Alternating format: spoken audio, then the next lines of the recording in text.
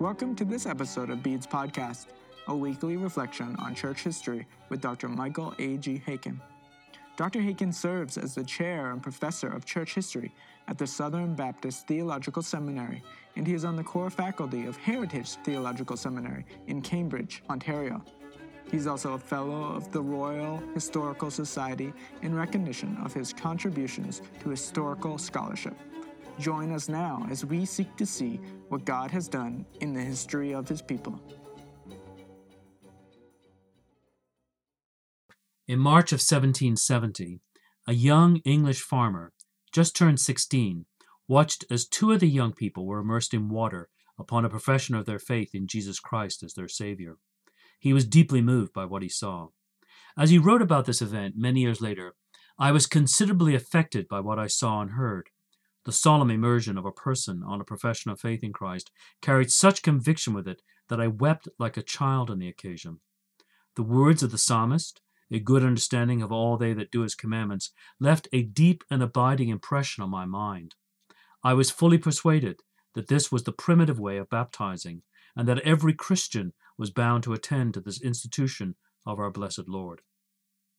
Convinced that Christ had commanded believers to be baptized by immersion, the young farmer was himself so baptized the following month, on April the 20th, 1770, almost exactly 250 years ago. He was baptized either in the River Snail or the River Cam, neither of which was far from where he lived in the market town of Soham, Cambridgeshire. A day or so after this event, the young man, whose name was Andrew Fuller, was riding through some fields near Soham and happened to meet some other young men from his town. Fuller later recalled how one of them, obviously deeply offended by hearing about Fuller's baptism, for many in the town were vehemently opposed to Baptist convictions, called after me, Fuller said, in very abusive language, and cursed me for having been dipped. In Fuller's day, there were three main types of Baptists in England. The largest group, the group that Fuller joined, were the Particular Baptists, that is, the Calvinistic Baptists. There were the General Baptists, that is, Baptists who were Arminian in their theology. In the 18th century, they were in severe decline due to their abandonment of the Trinity and the deity of Christ. And then finally, there was a smaller group, the Seventh-day Baptists, that is, Particular Baptists who worshipped on Saturday. These three groups were the only Christians in 18th and early 19th century Britain that insisted upon believers' baptism. All the other denominations, the Anglicans, Congregationalists, Presbyterians, and Methodists, upheld infant baptism, while the Quakers had dispensed with the rite altogether. In London, there were two specially constructed buildings that served during this era as baptistries for the numerous congregations of Baptists in the capital. According to one account, they were splendid structures with handsome marble fronts, elaborate suites of rooms, and well equipped. But outside of London, though, next to no Baptist churches in this era possessed an indoor baptistry, and so baptism was usually done outdoors in a pond, in a stream, or a river, where all and sundry could come and watch. Baptists were thus provided with excellent opportunities to bear witness to their distinct convictions and their commitment to Christ. It was thinking probably of his own experience that prompted Fuller once to say that public baptisms had often been a vehicle for impressing upon many individuals their first convictions of the reality of religion.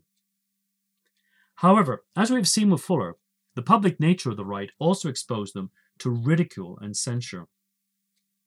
James Butterworth, who pastored at Bromsgrove, near Birmingham, from 1755 to 1794, could state at a baptismal service in 1774, "Baptism is a thing so universally despised that few can submit to it, without apparent danger to their temporal interest, either from relations, friends, masters, or others with whom they have worldly connections." In 1778, Joseph Jenkins, who served as the pastor of the Baptist causes in Wrexham, Wales, and in London, refuted a series of unfounded charges against the Baptists, including the assertions that they conducted baptisms in the nude, that they baptized women apparelled in a single garment, and that they even immersed women in the final stages of pregnancy. This accusation that the Baptist practice of immersion involved immodesty was one that had been common since the emergence of the Baptists in the mid-17th century. For instance, the first doctrinal standard of the Particular Baptists, what we call the First London Confession of Faith, was issued in part to rebut the charge that the Baptists of that time were involved in doing acts unseemly in the dispensing the ordinance of baptism, not to be named amongst Christians. Even some of those who are deeply appreciative of individual Baptists could be critical of their stance on believers' baptism. The story is told of a visit by a Congregationalist minister from Newport Pagnell to Andrew Fuller's good friend John Sutcliffe, who pastored the Baptist church in Olney, Buckinghamshire. The minister had come to ask Sutcliffe's advice on a certain matter. As Sutcliffe had given his opinion to the great satisfaction and pleasure of the visiting minister, the latter was on the verge of leaving when he took Sutcliffe's hand, shook it heartily, and said, "I do love you, Brother John, but should love you much better if you were not a Baptist." Sutcliffe replied with his customary kindness, but with also evident conviction, "Should you not love Jesus Christ much better if he were not a Baptist?" Baptist works responding to these attacks on believers' baptism invariably devoted large sections to proving that believers, never infants, are the proper subjects of baptism, and that they should be baptized by immersion and not by any other mode. The equally important subject of the meaning and significance of baptism was consequently often overlooked. As William H. Brackney has rightly noted, from their intense preoccupation over textual details in the New Testament and a desire to recreate the primitive church, Baptists have spent their energies on the techniques, styles, and fitness of candidates for participation in the sacraments, rather than the mystery of the divine human relationships. On this podcast, in which we are kind of celebrating the semi-quincentennial of the baptism of Andrew Fuller 250 years ago, I want to look at a text written by Fuller in which he explores the meaning of baptism. It is a notable exception to Baptist practice in the way that they have often focused on mode and subject. It was written in 1802 as a circular letter for the Northamptonshire Association and is entitled "The Practical Uses of Christian Baptism." It takes for granted the standard Baptist position on the right subjects of baptism and the proper mode in which it is to be administered, and it concentrated on outlining the meaning and significance of the rite. In Fuller's words, he desired to focus his reader's attention on the influence of this ordinance, where it produces its proper effects in promoting piety in individuals and purity in the church. At the time when Fuller wrote this circular letter, he was the pastor of the Baptist cause at Kettering, Northamptonshire, where he had been since 1782. Raised in a household of farmers, he was a big, broad-shouldered man who had little formal education. He was an autodidact and looked to the evangelical abolitionist William Wilberforce at least as the very picture of a village blacksmith. In the words of Benjamin Davies, the Welsh Old Testament scholar who served as the first principal of Canada Baptist College in Montreal in the 1840s, Fuller began to preach when very unlearned. Yet he was so sensible of his disadvantages, Davies went on, that he used great diligence to acquire that knowledge without which he could never be what he at length became, and that is one of the most valuable men of his time, and decidedly the most useful minister in our religious community. It was not without reason that another Welsh Baptist, in a biography of Fuller, called him the Elephant of Kettering. Fuller began the practical uses of Christian baptism by maintaining that the principal reason why God instituted this ordinance is that it might serve as a solemn and practical profession of the Christian religion. As an open profession of the name of Christ, baptism is nothing less than an oath of allegiance to the King of Zion. Baptism is a sign to believers that they have solemnly surrendered themselves up to Christ, taking him to be their prophet, priest, and king, engaging to receive his doctrine, to rely on his atonement, and to obey his laws. In a letter he wrote a couple of years earlier, in 1800, to William Ward, the Serampore missionary, Fuller developed this idea of baptism as the place of openly professing submission to Christ. The importance of this ordinance of baptism, he told Ward, arises from its being the distinguishing sign of Christianity, that by which they, that is Christians, were to be known, acknowledged, and treated as members of Christ's visible kingdom. As many of you as have been baptized in Christ have put on Christ, Galatians 3:27. It is analogous to a soldier enlisting into his Majesty's service, putting on the military dress. The scriptures lay great stress upon confessing Christ's name before men. Baptism is one of the most distinguished ways of doing this. When a man becomes a believer in Christ, he confesses it usually in words to other believers, but the appointed way of confessing it openly to the world is by being baptized in his name. Christianity, Fuller went on to observe in the circular letter, contains both truths to be believed and precepts to be obeyed. And in a marvelous way, the rite of baptism provides encouragement for believers to be faithful in adhering to both. First, since baptism is to be carried out according to Matthew 28:19 in the name of the Father, and of the Son, and of the Holy Spirit, submission to the ordinance entails an avowal of the fact that God is a triune being. Well acquainted with the history of the early church, Fuller rightly stated that this baptismal formula was widely used in that era to argue for the doctrine of the Trinity. It is interesting, the very same point had been made a quarter of a century earlier by John Collett Ryland, who's probably best known for being the eccentric Baptist who rebuked William Carey in his zeal for overseas missions. Also writing in a circular letter for the Northamptonshire Association, John Collett Ryland observed that the true doctrine of the Trinity has been kept up in the Christian church by the ordinance of baptism more than by any other means whatsoever. And thus Fuller noted, to relinquish the doctrine of the Trinity is tantamount to the virtual renunciation of one's baptism. In making this link between baptism and the Trinity, Fuller was well aware that he was venturing onto the grounds of a major controversy. Throughout the previous century, a tradition of heterodox theology had insisted that the Scriptures be interpreted chiefly through the grid of what was regarded as sound reason. Given such a hermeneutic, it's not surprising that Orthodox Trinitarianism should come under heavy attack. For Fuller and the majority of the particular Baptist community, however, the triunity of God was ultimately a mystery, fully attested to by divine revelation in the Scriptures, but not completely understandable by mere human reason. As Fuller commented elsewhere regarding this vital doctrine, it is a subject of pure revelation. Whether we can comprehend it or not, we are required humbly to believe it, and to endeavor to understand so much as God has revealed concerning it. Baptism into the triune name also entails a commitment to the belief that salvation is the joint work of all three members of the Godhead: the Father's sovereign election, the Son's all-sufficient atonement, and the sanctifying work wrought by the Spirit. In particular, though, it points to Christ's saving work. Here is Fuller again. The immersion of the body in water, which is a purifying element, contains a profession of our faith in Christ, through the shedding of whose blood we are cleansed from all sin. Hence, baptism in the name of Christ is said to be for the remission of sins. Not that there is any virtue in the element, whatever be the quantity, nor in the ceremony, though of divine appointment, but it contains a sign of the way in which we must be saved. Sin is washed away in baptism in the same sense as Christ's flesh is eaten and his blood drank in the Lord's Supper. The sign, when rightly used, leads to the thing signified. Remission of sins is ascribed by Peter not properly to baptism, but to the name in which the parties were to be baptized. And thus also Saul was directed to wash away his sins, calling on the name of the Lord. Fuller points out here that in itself the act of immersion possesses no salvific value, but it contains a sign or illustration of the way of salvation, and the sign, when rightly used, leads to the thing signified.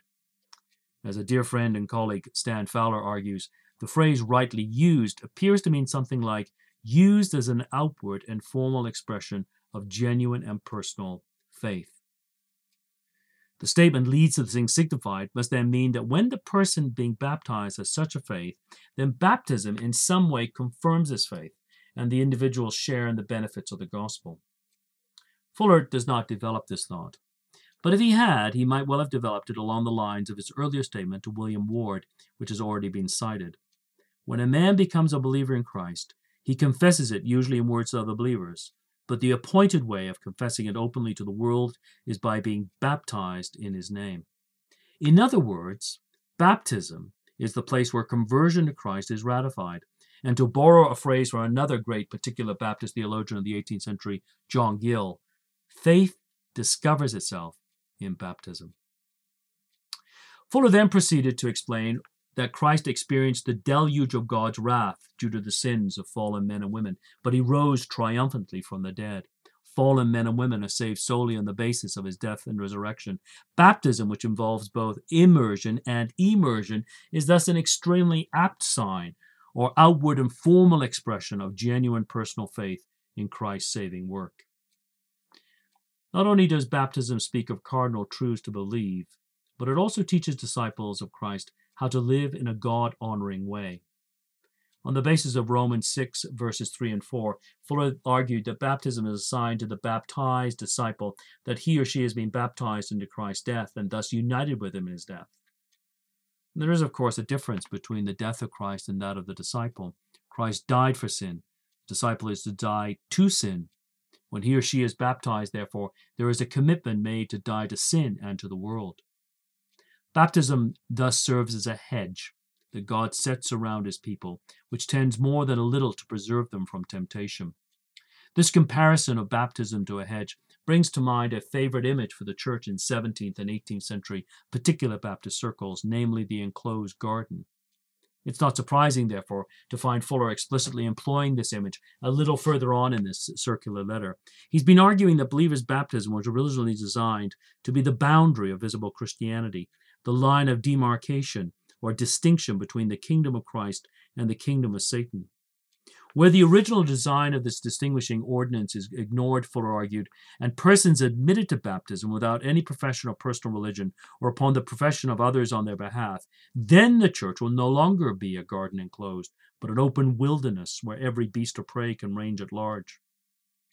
This description of the church as a garden enclosed was drawn directly from Song of Solomon 4:12, which in the King James Version reads thus: "A garden enclosed is my sister, my spouse, a spring shut up, a fountain sealed." And it's an interesting connection here between Fuller's Baptist thinking and Baptist theology to an understanding of the Song of Solomon as a Christological, ecclesiological text, which goes all the way back to early Christian theologians like Hippolytus of Rome and Origen.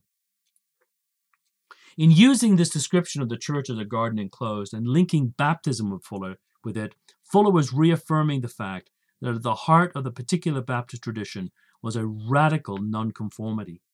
It was a nonconformity that was much more than a protest with regard to what was perceived as the unscriptural nature of some of the rites of the Church of England.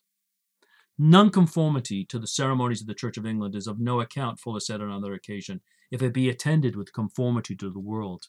For Fuller, believers' baptism spoke of a fundamental break with the forces that sought to press the heart and mind into the mold of this present age. Fuller was careful to stress in his circular letter, though, that the religion of Jesus does not consist in mere negatives.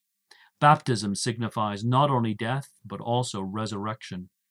The immersion of the body from the waters of baptism is a sign of entrance into a new state of being, where the baptized believer should now be alive to God. Consequently, baptism is never to be regarded as merely a sign, and nothing more, or simply an unmeaning ceremony. It is a meaning-laden ordinance which bears witness to the most radical transformation a human being can undergo in this world.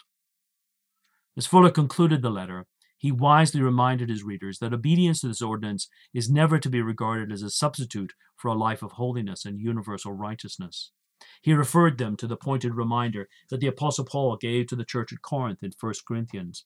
When they trifled with idolatry and worldly lusts, they could not look to their participation in the privileges of baptism and the Lord's Supper to secure them from God's anger.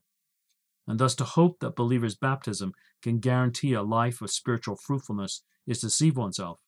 It is the presence of Christ, Fuller emphasized, only that can keep us alive, either as individuals or as churches.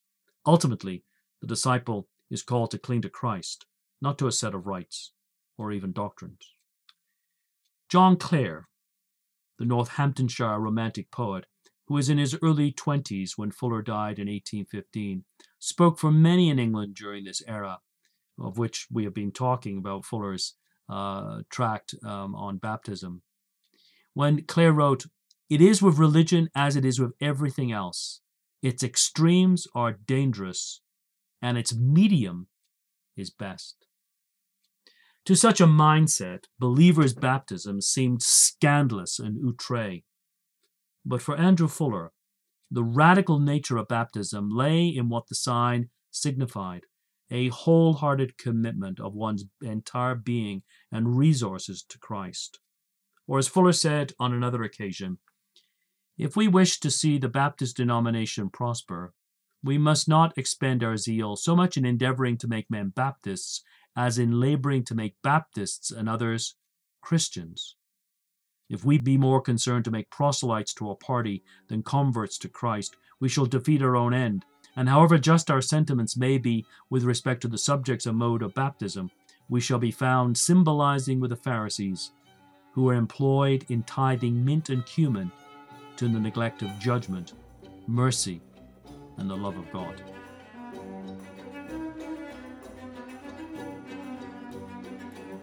Beads Podcast is in partnership with H&E Publishing, a Reformed and Canadian publishing house seeking to spread the steadfast love and faithfulness of Christ through the publication of church history, biblical spirituality, Christian living, and theology.